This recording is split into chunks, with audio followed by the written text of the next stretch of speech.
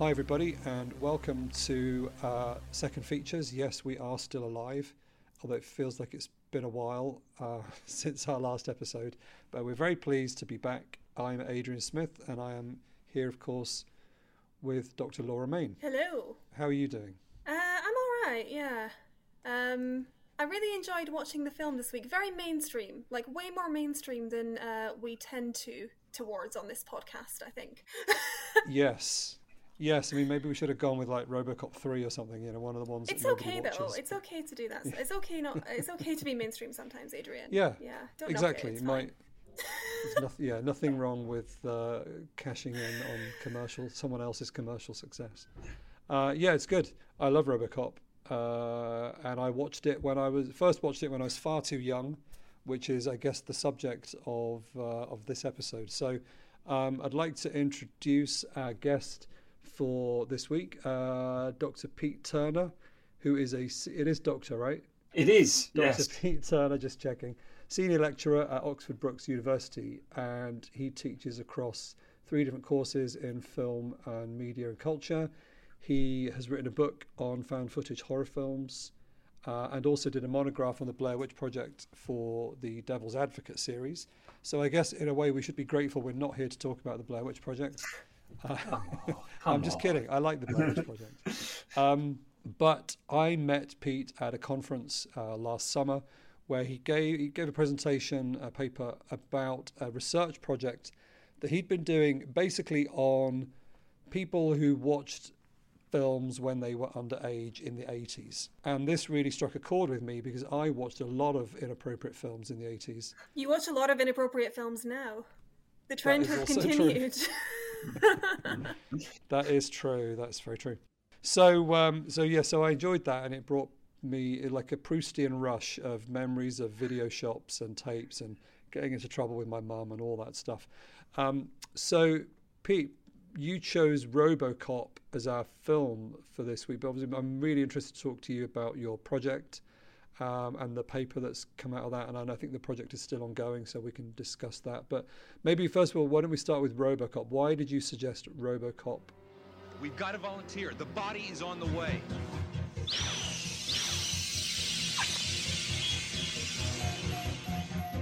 Sure. All Detroit has a cancer. Cancer is crime. In a row. As you know, we've entered into a contract with the city to run local law enforcement. We were able to save the left arm. What? I thought we agreed on total body prosthesis. Now lose the arm, okay?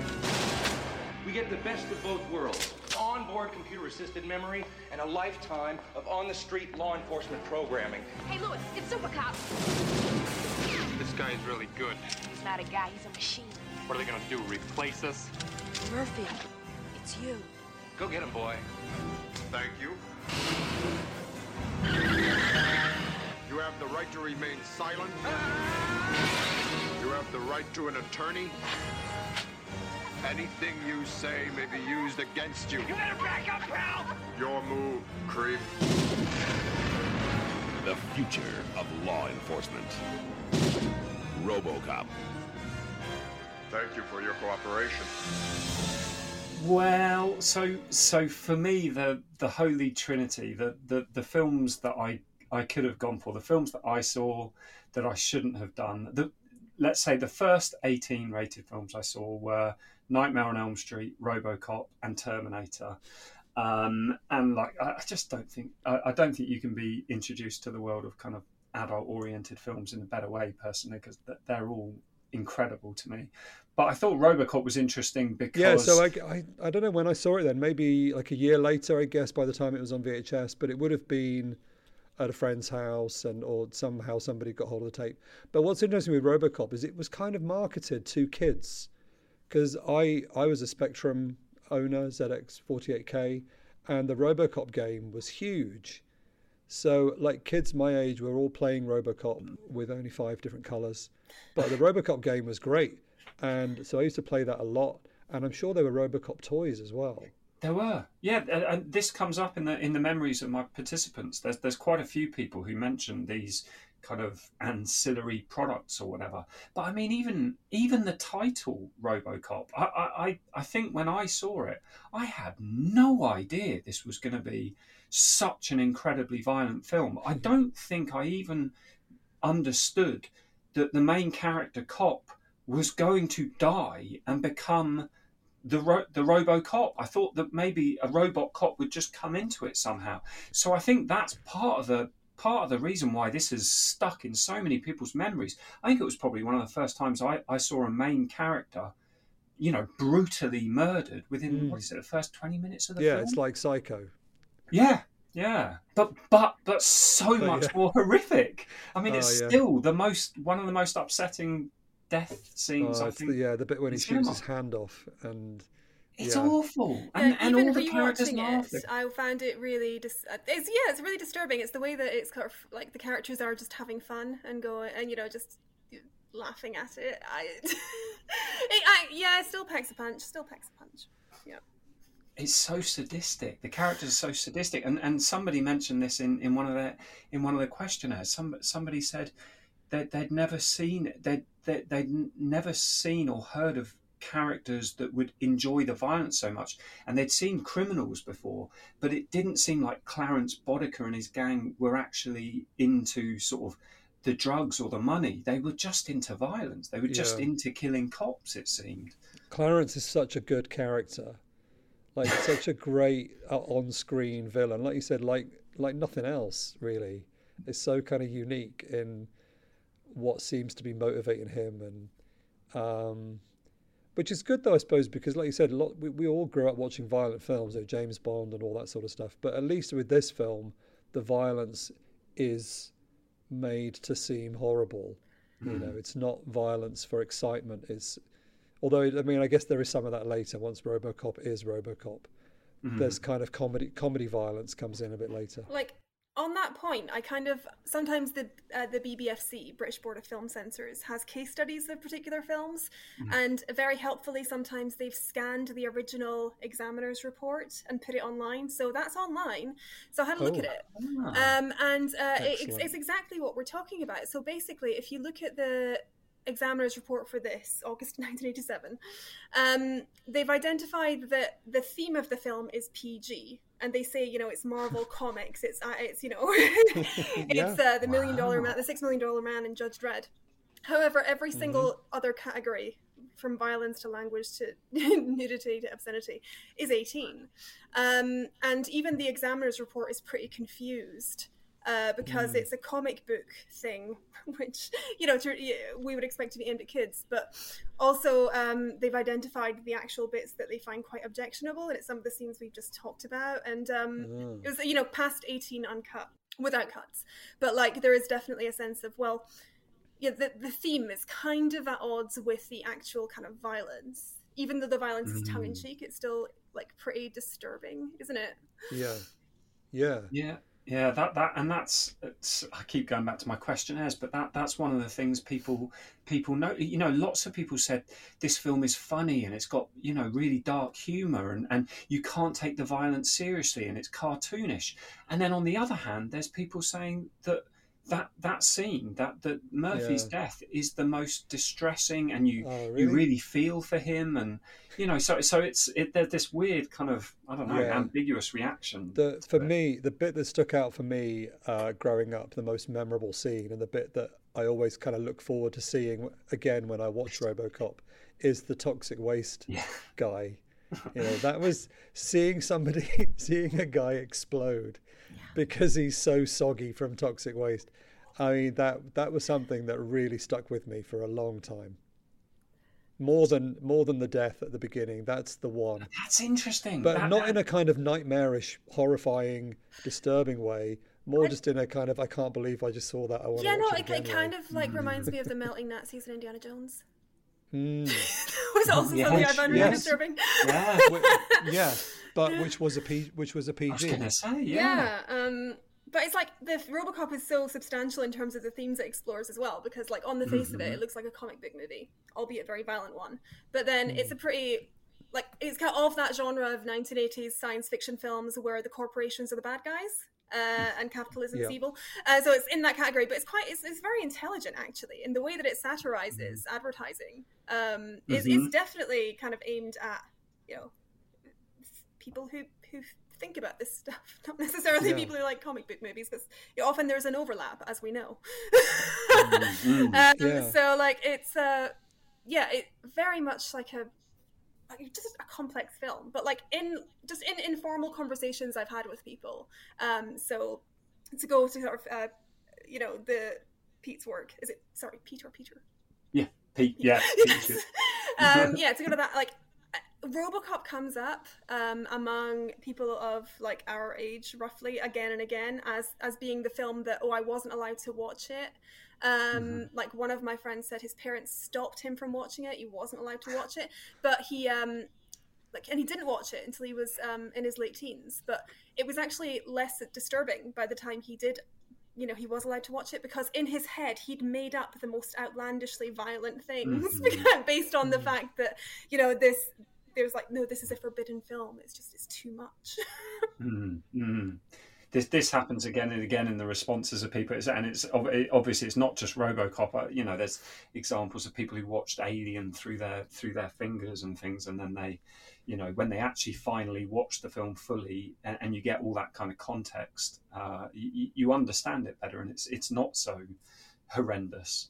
But I mean, I think RoboCop is pretty horrendous in person. But what got you interested in this then, Pete? Like, what gave you the ideas to do this project? Well, the first thing is at Oxford Brookes, where I am, there's a lot of audience research. Daniela Treveri Gennari is our research lead, and she's looked at 1950s Italian audiences. There's been a recent book about it, which I've just finished. But there's also, Martin Barker's work and the work of the Participations Journal. And I mean, to be honest, it came out of writing my book on found footage horror films and sort of theorizing and using cognitive film theory and sort of trying to think about how we process films, but then never actually asking audiences anything about it. I got to the end of that book and I just sort of thought, okay, that was interesting, and I think I've come up with something interesting there, but I really want to speak to people about their memories, and I don't know. This is just making me laugh, because that's just so classically humanities. Like, if humanities were going to do science, they'd just not talk to anyone ever. Well, Theorize about how it might work based on reading the text. So well done to you for going out and actually talking to people. But what a great thing to talk to people about. Of all the things I could think of, I thought, I think your earliest viewings, I mean, for me, I don't know about everyone else, but it seems a lot of people said this in the questionnaires. Those early viewings of 18-rated films are what has turned them into filmmakers, lifelong film fans, a lot of really, hardcore horror fans, people that had to watch every video nasty on the list and all those sorts of things. And it really shapes people. And I believe that of myself. I think, once you've seen Terminator, Nightmare on Elm Street and RoboCop, kids films, family films are just, I don't want to say aren't going to cut it, because that's silly, but I wasn't as interested in them. I was desperate to get down the video shop and get whatever I could possibly get my parents to get me. What boundaries could I push? And I still want to, watch the most horrible things I can find. I can't help it. Once you've done crack, there's just no going back to sherbet. And that's exactly. Exactly. I like all the drugs, though. I mean, the film-related metaphor, not the actual drugs. Okay, right. Just to be clear, I like all the metaphors.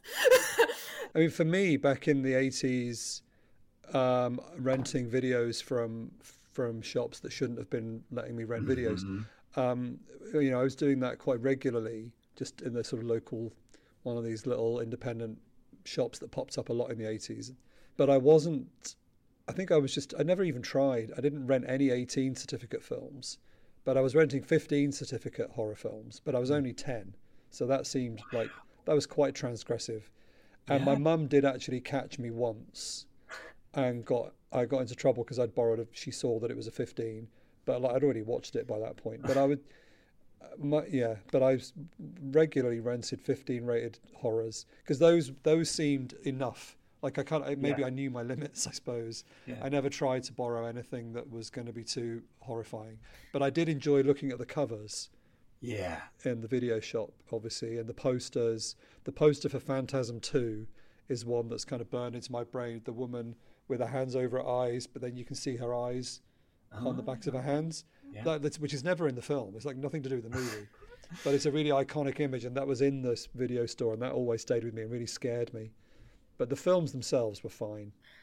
Yeah, I never had age ratings in my house. I was watching horror films from the age of 4, and my mum was into massively gory stuff. Like, her favourite film was Extro. She was exploitation, trash, cinema, horror films. So just watching all of this stuff. I didn't go near the horror genre again until I was in my mid-20s, because that's how disturbing it was. Wow. Yeah. So, but that's actually, I'm a bit of an outlier, actually. I think for the most part, people... well, I don't know, actually, Pete. Like, were people actually affected? No. Were they affected and traumatized by these films, or were they just like? Was it something else? Was it more about the illicit nature of like finding this stuff and watching it? I mean, yeah. I think you're right. You are an outlier in terms of watching them at 4 years old. There are some mentions of people watching them at that kind of age. Yeah, I mean that is something. But yeah, no, I think most kids get introduced to these films by older kids, older siblings, older cousins, occasionally it is parents, but it usually seems to be around that kind of 10, 11 mark. That's it. I don't know, maybe 8 or 9, but yeah, 4 is seriously young. But there's a lot of talk of, there's a lot of people that say, I still can't watch that film to this day, or I had nightmares for weeks. I had nightmares for days. I couldn't sleep for days. I had to sleep with a parent for weeks or whatever. So there are these examples of people being upset by films.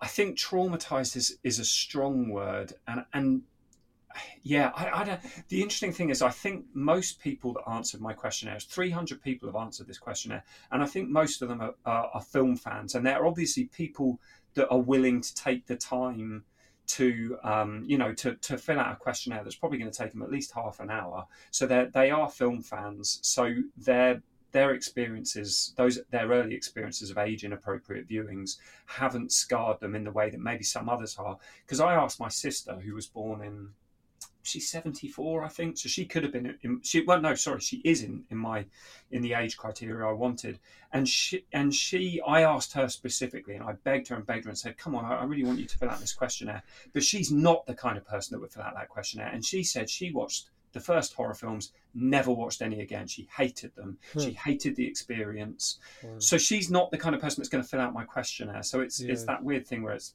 tainted, the sample is tainted, I guess. The cognitive aspect of this, I would be quite interested in, actually, because that point about cognitive film studies, we don't talk to people. I don't think you actually said that. I said that.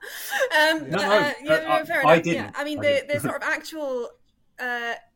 Is there any work on, whether or not watching disturbing stuff changes the developing brain, or are we not able to find that out because the brain is hard to look at, hard to find out stuff about? Doesn't that go back to the whole outcry about the video nasties in the first place, that these were damaging our children?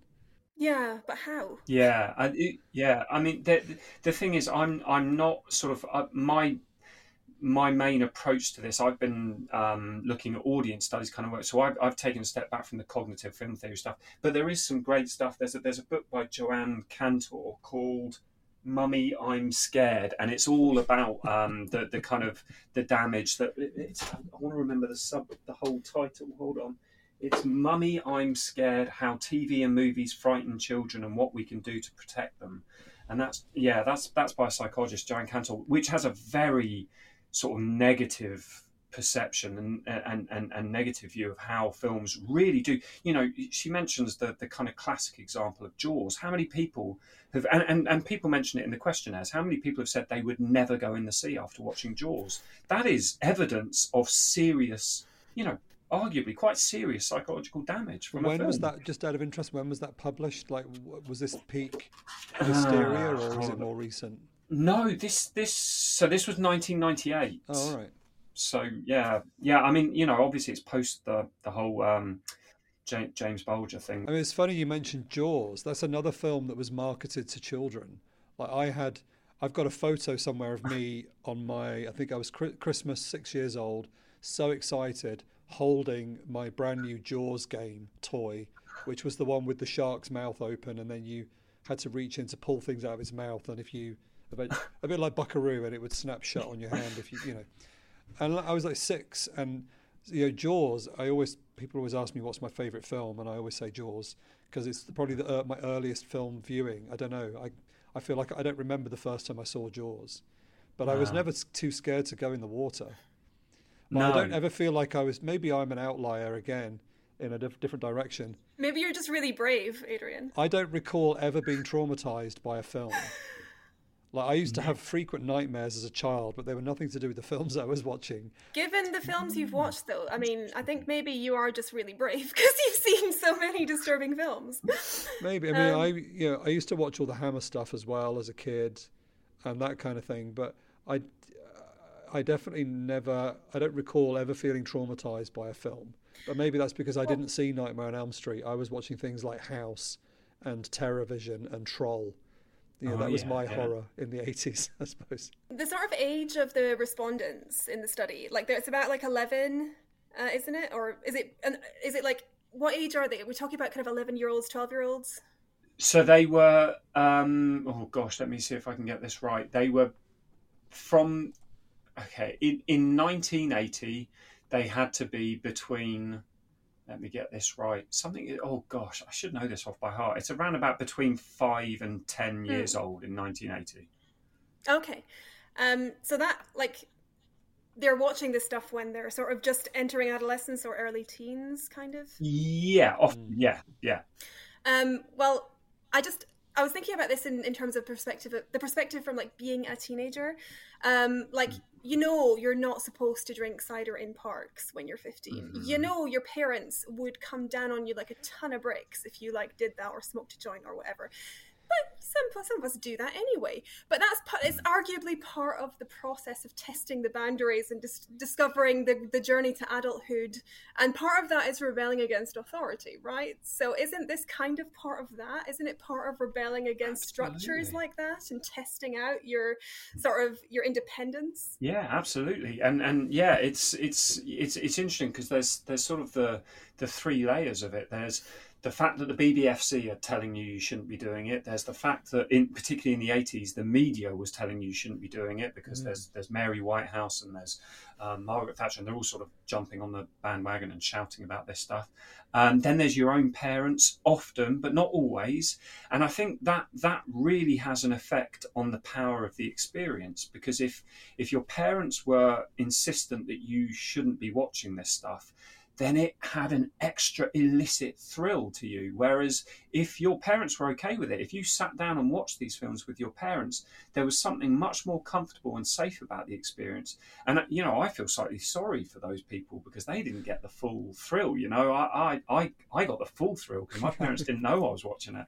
But yeah, often people have really fond memories of watching these things with their parents. So it kind of, I don't know, but it's definitely about testing the boundaries in a similar way that kids test the boundaries of where they can go. I've just been reading about children's experience of place and how they sort of push the boundaries of where they can literally move in the world. And I think it's exactly the same. They find the houses where parents are out at work, or they often watch things in their bedroom with the light out and the sound turned down so that their parents can't hear them downstairs, even though their parents might be watching the same thing. And yeah, all sorts of cool, it's like ways around the stuff. I didn't really have that experience because I didn't have any restrictions on me literally at all as a teen. So what I did was become really studious and nerdy as a way of rebelling against the lack of structure. Yeah. There we go. That's what I'm going to do with my kids. But that sounds great. Just testing like your individuality by like breaking the rules and stuff. I think, is that what you did, Adrian? Is that like, were you? Well, we only had one TV in the house, but I remember things like knowing if I knew a film was going to be on TV that my parents would be watching. Like there was one time I knew Poltergeist was going to be on, and it was after I'd gone to bed. but I remember going down, finding an excuse. I needed the toilet or something, just so I could walk through the room, just so I could see like 30 seconds of Poltergeist. And I can still remember exactly what I saw on the TV as I walked through. Like, it was quite out of context, quite a scary image. So I guess I was pushing it from that perspective. What could I see? Even if it was just a little bit, it was better than nothing. And the same going to friends' houses. What did they have on video? Like now we worry about what kids are watching on their phones. And in the 80s, people were worried about what we were just watching in our houses. I mean, my dad had a collection of illegal porn, because all porn was illegal in the 80s. And he had porn VHS tapes that he would trade with his friends down the pub. And he didn't know that I knew that that's what he had. So horror films were less illicit to me than the fact that my dad had this stash of porn behind the TV, and he didn't know that I knew that.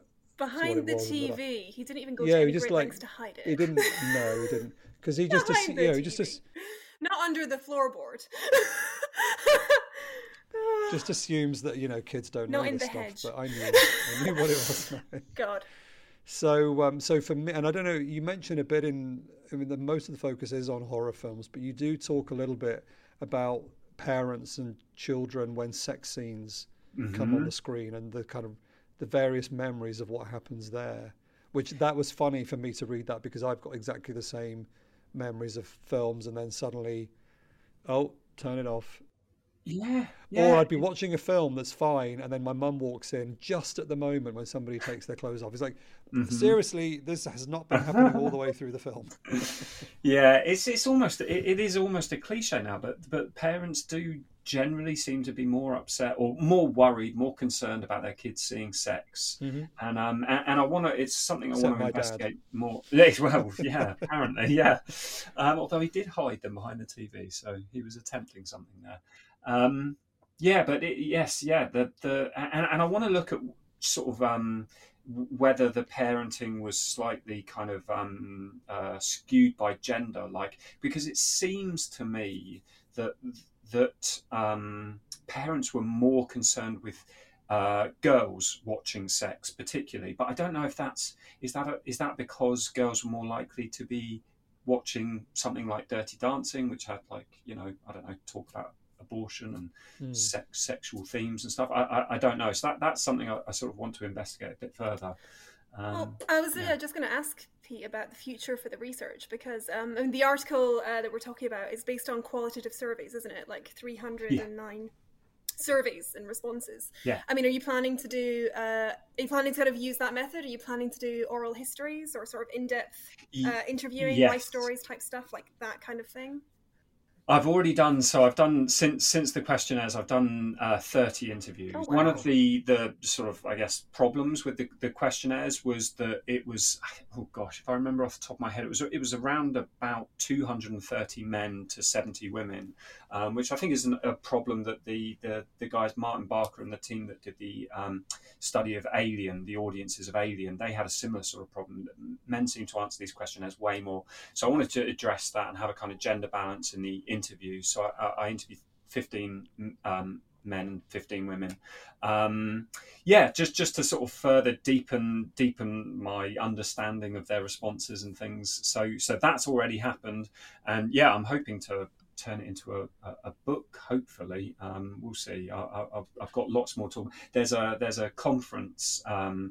It's Paul Verhoeven at 85. It's at Bangor University in September. So I want to talk just about RoboCop and memories of RoboCop. Hopefully, at that I'm going to put in a proposal. But I've got lots to do with it. Lots to do with the data. I remember I was watching an interview with him where he talked about how he first, when he was given the script for RoboCop, he turned it down because he just thought it seemed silly. But I think it was his wife who read it and said, "No, you need to look at this again." That's right. Yeah. And he didn't see the potential for it to be like a satire. And I guess perhaps in other hands it would have been more of a sort of straightforward action film. But it's the comedy, it's the satire, as you mentioned before, that really elevates it and kind of almost, if it needs to be justified, you can say it justifies all the violence because of kind of message that it's putting across. And then he's on that role of Total Recall and Starship Troopers, and it's well. And Showgirls. Showgirls. Yeah. There's a kind of was there one called The Sensualist? Because that came up in the sort of examiner's report. They said they're talking about Reel 2, you know, the scene where there's like an attempted rape, and then you know, the woman's shot like, you know, between her legs and her skirt, and he sort of kills the guy who's assaulting her. Yeah. The examiner says it is unfortunate that Verhoeven seems to specialize in dubious façons like this. I am reminded of the scissors and pubic hair shot in The Sensualist. So actually, maybe it's a different film. But he seems to be known to the examiner, though. Yeah. And I bet even more so now, because I mean, he's always kind of dealt with these. Did you see Benedetta? I have not yet. So good.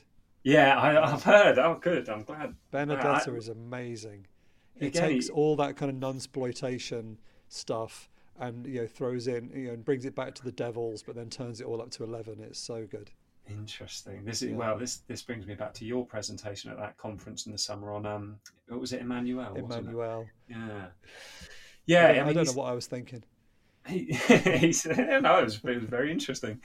But he did Elle recently as well, which was really interesting. He seems to have these kind of interesting female-led dramas in his late years. Yeah, and in terms of the violence, like you know, Starship Troopers was very similar to RoboCop in its sort of satirical theme and extreme violence. Yeah, but I don't know whether, because I guess that would be a whole different generation if you did this sort of survey again, but looked at kids in the 90s, and this is whether that would be Starship Troopers would be, you know, the previous generation's RoboCop, because you'd watch it because it's sci-fi, and then you'd be horrified by what you actually had happen on screen. I wanted to ask. I totally forgot.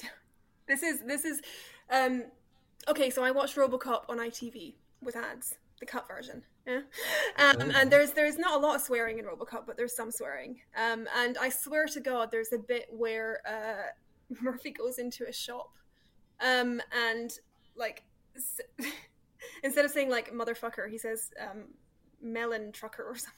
I don't know. Oh yeah, like something like that. And then and then there's in the bathroom scene where God, I can't remember his name. Big bad evil guy comes up behind other big bad evil guy, and he's like sometimes they call me asshole, you know, in the uncut version. On ITV, I swear to God, he says, sometimes they call me asshat. Oh, nice. And I just I want to know if anyone remembers that. I bet people do. It Yeah. didn't come up in my questionnaire, sadly, but That does sound familiar. That's a bit like Repo Man and how in the TV version they call each other melon farmers. Unbelievable. the butchering that went on British TV. Yeah. Unbelievable. Wow. Yeah, so what's next then, Pete? You mentioned, so you've done all these interviews, and you just said that maybe you'd move into the 90s and a sort of younger... Well, to be honest, I kind of want to look at kids now, because one of the interesting things that all the people who I've questioned, or actually all the people that I did interviews with, I asked them if they had children or if they were responsible for any children, and if so, how do they feel about BBFC ratings now, and if it affected how they what they let their kids watch and things. And I'm pretty sure every single one said they don't care about films pretty much at all. They're only worried about the internet. They're worried about the fact their kids can watch beheadings and porn and whatever they want at the touch of a button. So it seems like it's the same old fear of new technology. You know, we were scared of video. They were scared of cinema. Now they're scared of video. They're scared of video games. They're scared of the internet.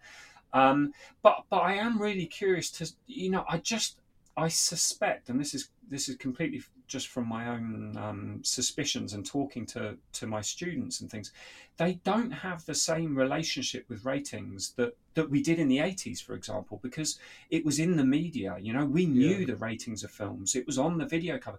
With streaming and things, are they even aware of ratings? I know there's parental controls and things, but so it's something I want to investigate. Is sort of under 18-year-olds now.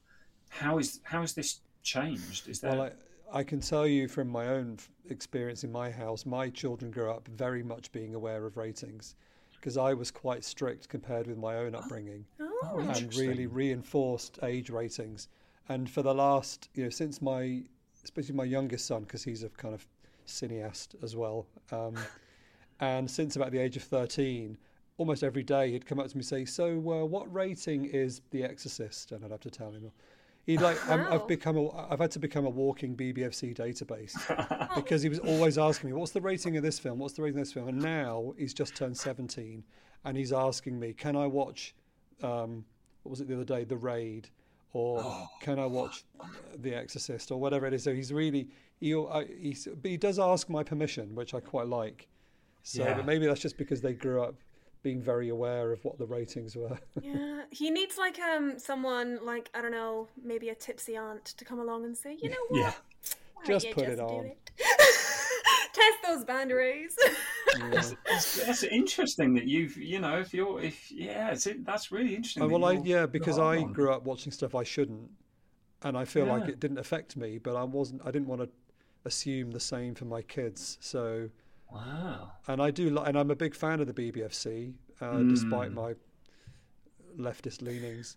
And so I've always relied on the ratings. The BBFC now, as opposed to then. Yeah, I suppose now. Yeah. So I've always lent on that and made sure the kids knew. Well, I mean, I don't have kids, God forbid. I'm sure they're fine. But I do teach a number of sessions on censorship throughout the year, just like from film history perspective. And sometimes I bring it up to the present and talk about stuff like Squid Game and online streaming and things like that. And I do sometimes do polls in the class, and this is not terribly scientific, but around about 30 students in any given class, and I'll ask, like, do you know what an age rating is? And, do you, what do you think of them? Mostly they do know what age ratings are, and they're on games as well. So they're on all kinds of media. But in general, I've never heard anyone say that censorship is a bad thing. Like in all of these classes, it's usually a case of, well, classification. I kind of make the distinction between classification, that's not censorship. Yeah. And generally, the students tend to agree that things should be classified according to the audience demographic. But also, someone made a good point last term. A student said, well, if we didn't have age ratings, then everything would just fall into this one category where you actually probably wouldn't get really stuff that pushed boundaries or scary stuff or violent stuff, because it would be accessible to everyone. So actually an 18 age rating provides the function for society to be able to have that. Yeah. So it's actually that age ratings allow for more boundary pushing taboo things to exist. That's cinema in China. That's how it works in China. There are no age ratings. Every film in the cinema in China has to be suitable for everybody.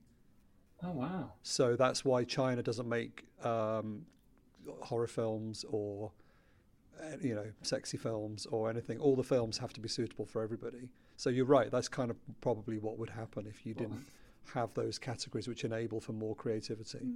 I was just watching Megan, or M3 again, the other night, and that made me a little bit nervous that we'll move towards that, particularly with the success of that film just this last month, because it could have been so, violent and child's play. Like, it could have been easily an 18, but I think it's a 12A or something. And in America, it was like a PG-13. And so I worry about that sort of thing, the chasing of the dollar. You're still getting Scream 6 and all that sort of stuff. So they're still making the stronger stuff. Well, as long as that's not a PG. I don't know. Has it been rated yet? We'll see. Excellent. So, I think we're probably just about wrapping things up for now. Pete, where can people read your article? It's called, I'll just get the name, Pause and Rewind, Memories of Age-Inappropriate Film Viewings in the 1980s. I will put it in the show notes. Thank you. But also it's in a journal called Images, is that correct? That's right, yeah. It's got a much longer name, which I can never remember. Images... Popular Journal of... This was just published last year. Yeah, that's right. Yeah, they can. Now let me see if I can do this quickly. They can follow the project on Twitter if anyone's interested. Oh yes, please. It's at Film Memories 80s. Okay. All one thing. Or at Film Memories 80s, and it's the pinned tweet is the article. So okay. Yeah. Excellent. Well, thank you. We'll put that in the notes as well, and we'll retweet that on our Twitter feed. Anybody listening who doesn't already, you can follow us on Twitter at Second Features. We also have an email that I must confess I haven't looked at for months. Has anyone actually emailed us? Well, I don't know, maybe. We have an email we never check. You are more than welcome to email us. I think I've forgotten the password, but I'll have a go. I'll have a go at some point. But yeah, Twitter is the best way if you want to contact us. And yeah, tweeting us is the best way to yeah.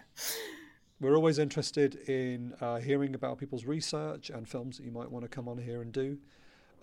So yeah, and let us know what your memories were of the 80s and of watching inappropriate material with or without your parents.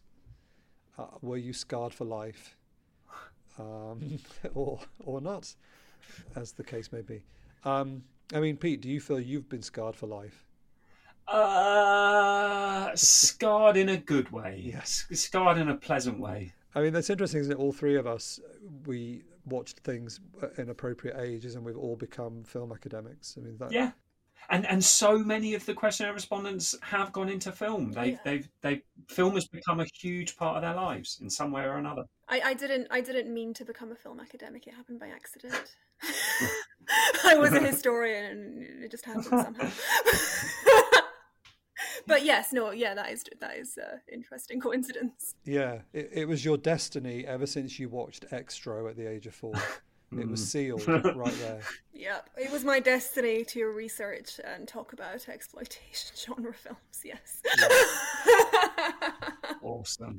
What a way to live. Yeah, excellent. Well, thank you so much, Pete, for coming on and sharing. Thanks for having me. This with us has been really interesting. Thank you, everybody, for listening.